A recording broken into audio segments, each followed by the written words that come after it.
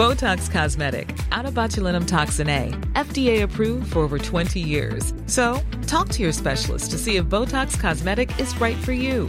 For full prescribing information, including boxed warning, visit BotoxCosmetic.com or call 877-351-0300. Remember to ask for Botox Cosmetic by name. To see for yourself and learn more, visit BotoxCosmetic.com. That's BotoxCosmetic.com. He kōna ipurangi tēnei nā te reo irirangi o Aotearoa.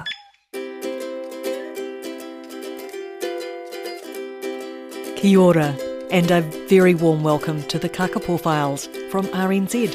I'm Alison Balance, and this is episode 21, which I'm calling, for want of anything better to call it, the Kākāpō waiting game, because that's what we're all doing, waiting for the aspergillosis outbreak to end, and for hopefully lots of healthy birds to come home back to the islands.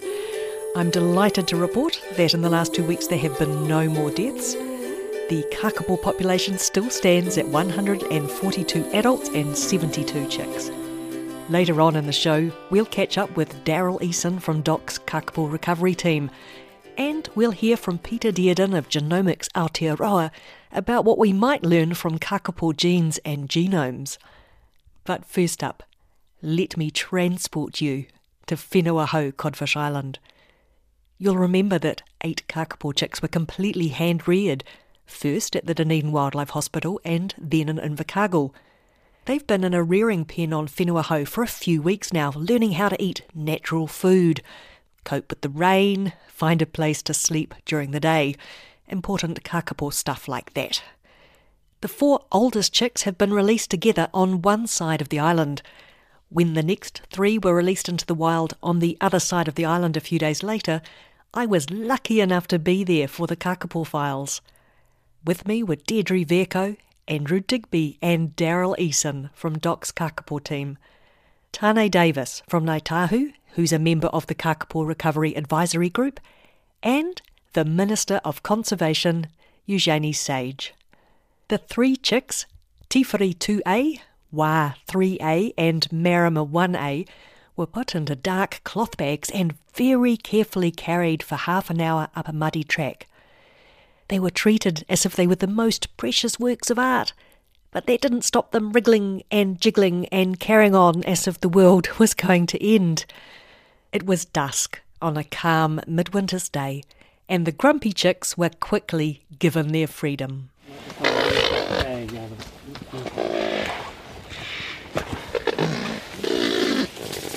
When you open him, yes, you just want to let him sit on the ground so he's comfortable, and then have your head facing the hopper and then pull it down.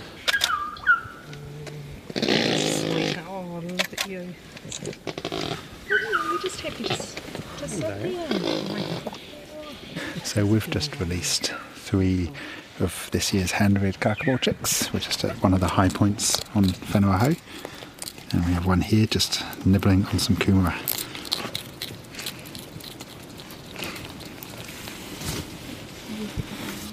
So far we've released 7 of this year's hand-reared chicks here on Whenua Hou. We've left one of them behind in the pen down by the hut, and that one is keeping another bird which came from a nest and has just been in hospital company back down in the pen.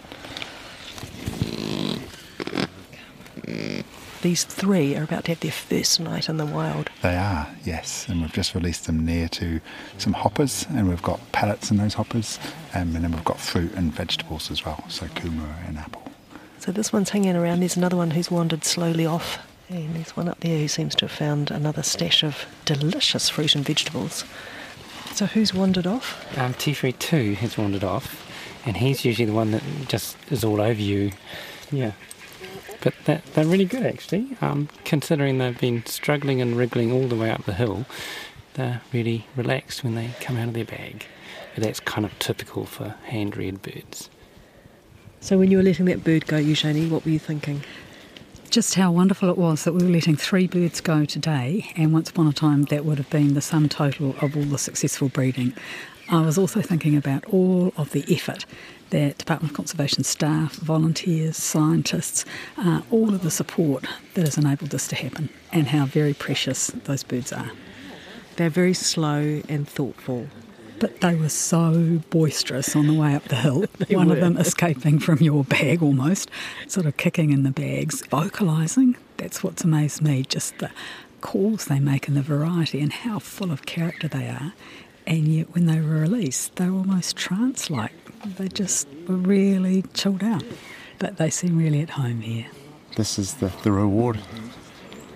This time of the night especially, when we're starting to go into darkness. And I've just heard from Daryl, the calmness of the birds, at this hour of the night.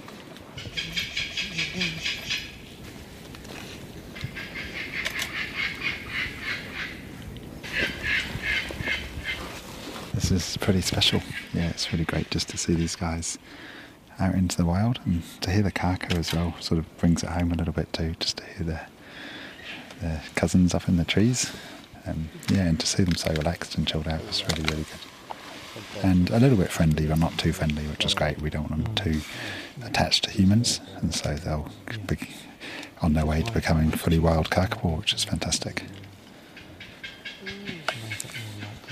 We've got some GPS loggers on a couple of these birds, so we'll be able to just get really fine resolution details of where they're moving, getting hourly fixes throughout the night, so yeah, that'll be fantastic.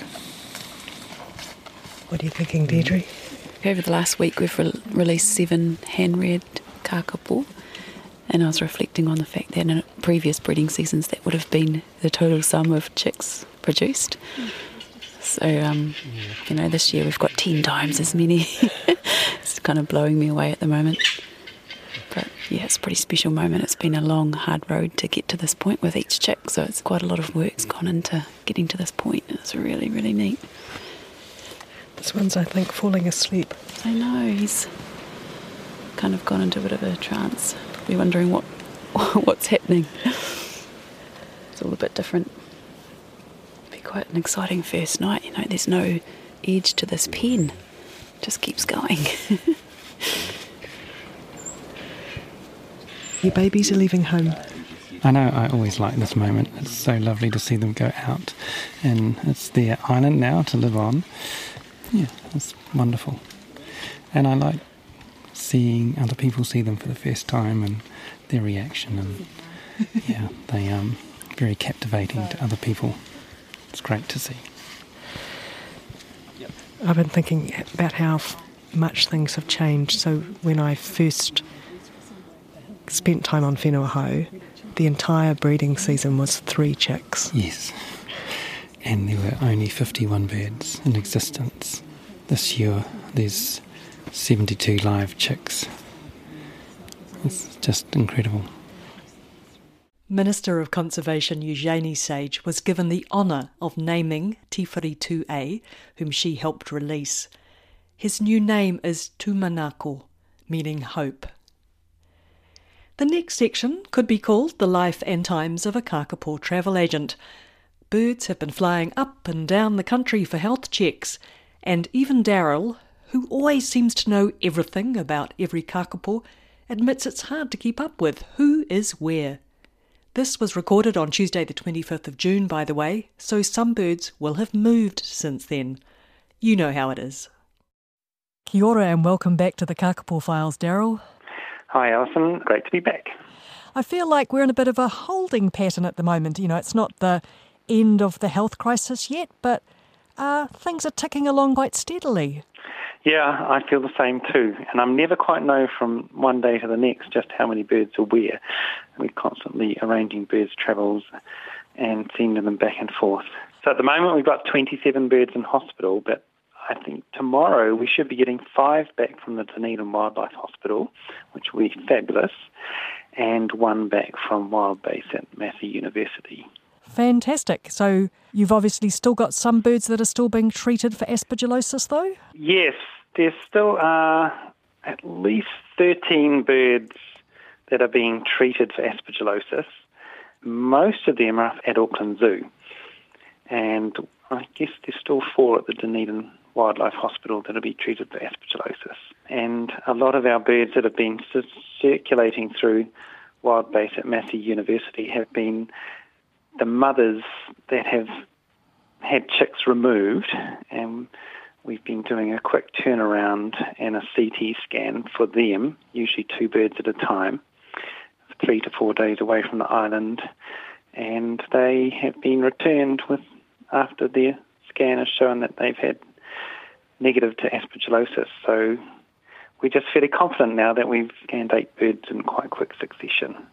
So who are the 8 mothers that you've scanned? Oh gosh, Alice and Bella. Actually, Bella we found had previously had a broken leg that nobody knew about, and it had healed itself. So little things that you learn about scans as well. Nora, Sue, Esperance, Clehe, and Tūmeki and Solstice are up there at the moment. So Tūmeki's should be coming home tomorrow, and Solstice hopefully on Thursday. But she had a large ovary, much larger than normal, that they wanted to check out and biopsy to make sure it wasn't a tumour. But because she was the very last bird to lay back in early April, a month after most of the others had laid eggs, it might be that her ovary takes a bit longer to regress down to the non-breeding size, because they often have to shrink by 10 times. So it might be still in that active process. That's really interesting. In the last podcast, Nora was being double-checked for something too, because she had a shadow on her lung that no one was quite sure about. What did that turn out to be? It was a shadow on one of her air sacs, actually. It was just fat. So a lot of internal fat, I guess, pressing against maybe the air sac. I'm not exactly sure how it worked. But she got a clean bill of health. Clean bill of health, so that was great to get her back home. Well, that must be a weight off your mind to have had all these mums checked out and or get these clean bills of health, so you don't need to continue worrying about them. Oh, it sure is. And it just feels like we're getting further now from the main outbreak, which happened in mid-April through to early May. So as we get further and further from that time and not seeing other birds with aspergillosis in recent times, it feels like there's less and less chance that other birds on the island actually have it. Now, you've still got some mums on the island who've got chicks with them out in the wild. You're not going to check those immediately? Not immediately. There's still 6 mothers. Well, they had 10 chicks between them, but some have come home. So now I think there's 14 chicks between them. So, yes, 3 of those mums have had at least 1 or 2 of their chicks sent away for a few days and screened and have returned home again. And they've all been clear as well. So, again, that gives a little bit more confidence that the mum and their other siblings are clear as well. So what happens in that case if you've had a chick that's been hanging around with its mum, you take it away to give it a health check, you bring it back, do you just pop it back in the wild near its mum? Yeah, well, they've all left their nest. So often the mum and the chicks are roosting apart during the day, but they get together again at night. So we usually go and try and find the other sibling and release the chick with it. And then they just know where they are again, and hopefully the whole family will reunite during the night time. And so far that seems to have been working, certainly with Awarua and Queenie's chicks. Rakiura took a bit of time for her first chick, got back together with them, but I think we're making progress there now. About a week and a half ago, you let some of the hand-reared chicks go. How are they all getting on? They're really good, actually. They wandered in different directions initially. One went up to a bit of an outlook, Observation Rock, I think, and he's found a food hopper, and he's settled in right next to that and doing very well. The other 2 had to be brought back to their hoppers, but now that they know that they're there, they're doing really quite well. So I'm very happy with their progress. Excellent. And you've got another group on the other side of the island. How are they getting on? They seem to be doing really well also, and I think they're putting on weight, so they're doing well. So I think we've got 3 birds left in the enclosure, and we'll just have to finish weaning a couple of them before they can be released. Feels like the end is in sight. Yes, it's getting there. Yes, I'll be particularly happy getting 5 of the birds back from Dunedin Wildlife Hospital. Who's coming back? 2 of ihis, 2 of puras, Margaret Marie 2V is also coming back. So Queenie, with the broken leg, she just had a bit of a high white blood cell count. Her pins have been removed last week, and I think there's just follow up on her blood count and make sure she's entirely healthy once those pins have been removed. And once she is confirmed all fit and well, she and her friend Esperance 1B, who had the brain surgery, will be ready to come back as well. So hopefully they might only be a week away. So a quick question about Queenie's leg, is it straight? I believe Lisa's very happy with how straight the leg is, and the chick's doing very well, getting around nicely. So that part of it is all really good. And out in the wild, I gather that your last chick has fledged. Yes, on Anchor Island, Della had the youngest chick, which was Aparima 1B. So he's about 76 days now, so he fledged earlier this week, which is absolutely fantastic. News just keeps getting better and better. We still have to keep our fingers crossed for those poor sick birds. How's Cindy? Have you had any news on her? I'm not sure how Cindy's doing, actually, but at this stage, all the birds, they look well enough, but we'll just have to wait and see what their repeat scans look like after their medication period. And I just have one more question, which is about Merv with his cataracts. How's he getting on? Are they doing anything about the cataracts? They believe he's essentially blind in his left eye. He still has reasonable vision, especially forward vision in his right eye. If anything can be done, it might be a lens change. At this stage, he's making good recovery also because he had an infection in his lower spine in the discs. But I think he's improved considerably and he's looking a lot happier in himself, which is great. Thanks, Daryl. Finally, in episode 21 of the Kākāpō Files, let's talk genes and genomes. And a genome is simply all of the genes in any living organism. How do you sequence a genome? It's apparently like taking a very large phone book, shredding it into millions of strips, each containing a few hundred letters, and then reassembling said phone book. The Kākāpō is one of a very small handful of species in which every individual has had its genome sequenced. The Kākāpō Genome Project is managed by DOC in conjunction with Genomics Aotearoa, and here to tell us more is Peter Dearden from the University of Otago. I direct Genomics Aotearoa, and Genomics Aotearoa is a platform project funded by the Ministry of Business, Innovation and Employment to better use genomics and genetics in New Zealand. Currently we're at 9 institutions, which includes a number of universities and Crown Research Institutes in the countries. Can you tell me about the Kākāpō Genome Project? The Kākāpō Genome Project has a reasonably long history. 5 or 6 years ago, some of the key people in Kākāpō biology, including people from the Department of Conservation and the University of Otago, as well as overseas people, decided that actually one thing that should be done is to generate a high-quality genome of the Kākāpō, so an understanding of what sorts of genes are present in the Kākāpō genome, but also with funding from crowdsourcing that they might sequence the genomes of every single living Kākāpō. So there's kind of 2 aspects. One is to generate a high-quality genome of the Kākāpō, and then to look at what we could learn from understanding the genomes of all the Kākāpō that were alive at the time. So tell me about that high-quality genome. Now, I think that was from a female called Jane, who is sadly deceased. That's right. So Jane's genome DNA was extracted by Bruce Robertson here at Otago, and that DNA was sequenced in the States. The high-quality genome really means a genome where you've got the DNA of each of the chromosomes of the species, and you have a really good understanding of what genes are there. So it's a fairly big undertaking, and they've used lots of different techniques to try and put that genome together so that it's the best that it can be. And I think that's really critical if the next question you're going to want to ask are, how does that genome help you understand Kākāpō as a species and perhaps deal with some of the issues that they have? You're going to need to have a really nice genome to underpin that kind of work. I've heard Andrew Digby talking about Jane's genome, and he's described it as being a platinum genome, which of course we all know that platinum frequent flyers, for instance, are the very top tier, so it's as good as it can be, and I gather it's one of only 3 platinum genomes for birds available at the moment? One of the key things about the sort of idea of a platinum genome is that there's been a whole bunch of new technologies which have taken the next generation sequencing, which really produces a massive cloud of data, and better turns it into the sort of linear DNA sequence that you would need for each chromosome. So those technologies have really only been around for a few years, and Jane's, I guess, one of the leading genomes in the bird space for being assembled in that way.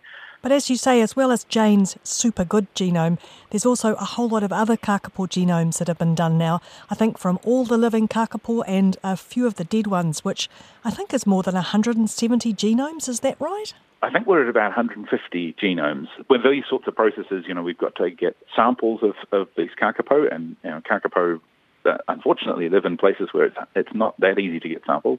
Then those samples need to be kept in the right way so we can extract high-quality DNA, and then that high-quality DNA has to be sequenced. And there's obviously going to be failures all the way along, so we've had a number of birds where we haven't actually been able to generate a good genome, but we do have about 150 really good data for genomes for these particular birds. Now, having all of these Kākāpō genomes, what's that going to mean for helping save the Kākāpō? Can we talk about some of the ways that it might be useful in the future? So one of the things we hear a lot about Kākāpō is inbreeding, the fact that they don't have a great amount of genetic diversity. And Bruce Robertson, your colleague from the University of Otago, based on previous work he's done, he's already developed a thing called the matrix, and he's got this index of relatedness, and I've seen Daryl Eason sitting there using it, going, oh, that's not a good genetic match, would be much better if this female mated with this male here, how can we make that happen? Can you tell me a bit about how it might tell us more about inbreeding? Inbreeding is obviously a critical thing that needs to be managed in this population, and I think the previous work that's been done to generate an understanding of the pedigree and then looking at markers to look at inbreeding has really done a fantastic job to enable people to as you say, with Daryl, to be able to say, actually, we don't really want these two individuals mating. The genomics probably is going to give us a deeper understanding of that, but I don't really think that it's going to change our understanding of how to deal with inbreeding. One thing it may allow us to do is to perhaps identify particular genetic variants which we know don't work well together and to be able to avoid those kind of mating. So we may get more precise information about what individuals should be bred together, but I don't think in terms of just general inbreeding that we're going to do terribly much more than has already been achieved by the fantastic work of Bruce and others in that space. Another big problem is, of course, infertility. We've heard a lot about that this year. Basically, only a third of the Kākāpō eggs that are laid end up hatching into chicks, which is not a good return, really. So, again, what might we learn from the genomes? So this is where things get kind of interesting.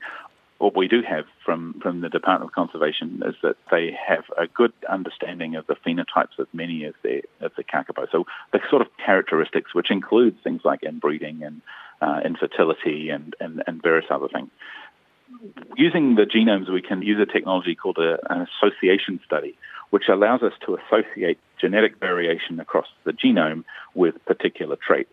This is used extensively in agriculture and in research and even in human health, where we're asking questions about what sorts of genetic variations in a population are often associated with particular traits or diseases and which ones are associated with not having those particular traits and diseases.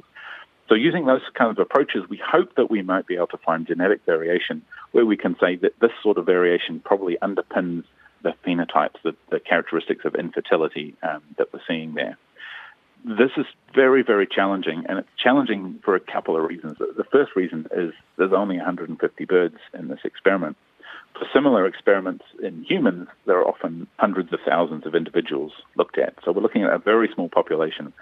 Alongside that, because they're relatively inbred, we don't expect there to be a lot of genetic variation in the genomes at all. So it may be that these sorts of technologies may not get us the answers that we're looking for, but we are working with experts and trying to do this sort of association work in very small populations. So with luck, we'll be able to find some sorts of variations that might give us an idea of how to help manage the breeding of the species. So the key thing about that will obviously be the fact that you have all this biological information that Doc has collected over the years, and you can marry that up with the genetic information. That is absolutely critical, and I think that data is just a goldmine of interesting things, and we're very lucky to be in the position where the genome sequences have been generated through crowdfunding and well looked after, and then this data of the characteristics of the birds. Again, it's a really fantastic opportunity to do something quite cool. Another big issue this year, and it's been an issue for different reasons in previous years, so disease. In previous years, they've had issues with a disease called cloacitis. That doesn't seem to have been a problem this year, but of course we have the terrible health crisis with aspergillosis. So What might we learn about kakapo's susceptibility to disease? What might the genome tell us about their immune system, for instance? Again, I think the sorts of approaches we're looking at are to, again, see what sort of genetic variation is associated with susceptibility to these diseases.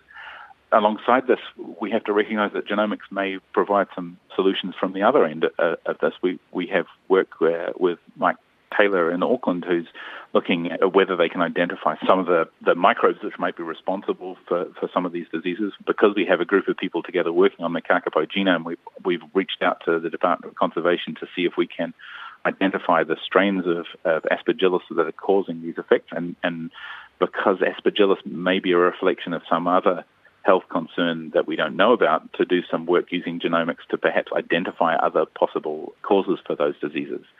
So there's kind of two aspects of that, and I'm really glad that we're both looking at the genome to see if we can see any association between the aspergillosis that we have at the moment and genetic variants, but also can we identify what these particular pathogens are that are causing these diseases, with the hope that we can pass that back to the vets as something that they can help target drug treatments, for example, to clear those diseases. I think one of the really cool things about this project is we've got a group together to really look at those sequenced genomes, but they're also very much prepared to say, well, in this situation where there is a disease causing problems, what else can we do? Are there other things we can help with? It may be that we discover nothing, but at least we're not sitting on our hands waiting for this disease to spread. What other interesting questions could you look at using the genomes? And I'm thinking things that might not be so directly related to the day-to-day conservation management of the birds. From an evolutionary sense, Kākāpō are really remarkable birds, and I think that just comparing the genomes of Jane and perhaps the genomes of all the other birds as well might help us better understand some of those remarkable characteristics that they've evolved. Obviously, such work has been done in things like kiwi and moa, and looking to see, can we find the genomic signatures of what has built that really remarkable life history. But I think there's lots to be done there to ask questions about how did this really remarkable and strange animal evolve, and why has it evolved that way, and what has that meant for its normal genetics?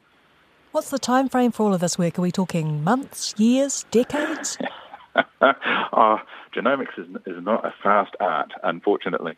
So we've been very concerned that we're not going to do anything with the data until we had permission from the Department of Conservation and permission from Ngāi Tahu in particular to use the data.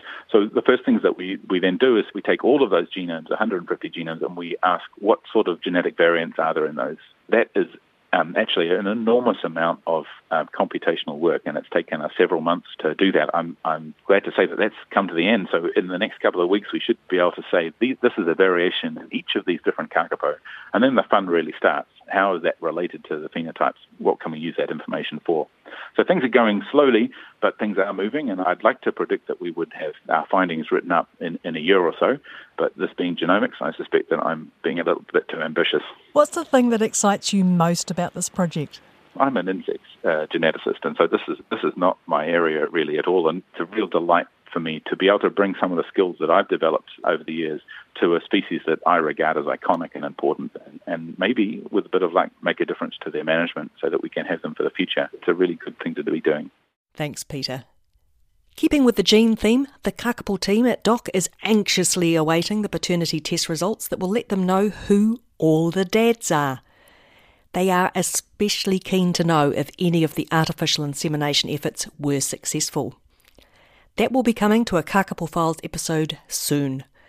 But until then, if you've missed any episodes or want to check out some photos, simply head to rnz.co.nz/Kākāpō. You probably know this already, but you can subscribe to us as a podcast at your favourite place, including but not limited to Apple Podcasts, Google Podcasts and Spotify. If you are looking for more things to listen to, can I recommend some great award-winning podcasts by some of my very talented RNZ colleagues? The true crime podcast Gone Fishing has won top awards at both the New Zealand Radio Awards and the New York Festivals. Beyond Kate, which looks at 125 years of women's suffrage in New Zealand, took out a gold at the New York Festivals as well. That 125 years of universal suffrage is of course because New Zealand was the first country in the world where women won the right to vote. Catch you next time on the Kākāpō Files, but until then, I'm Alison Balance. Thanks for your company. Bye for now. Mā te wā.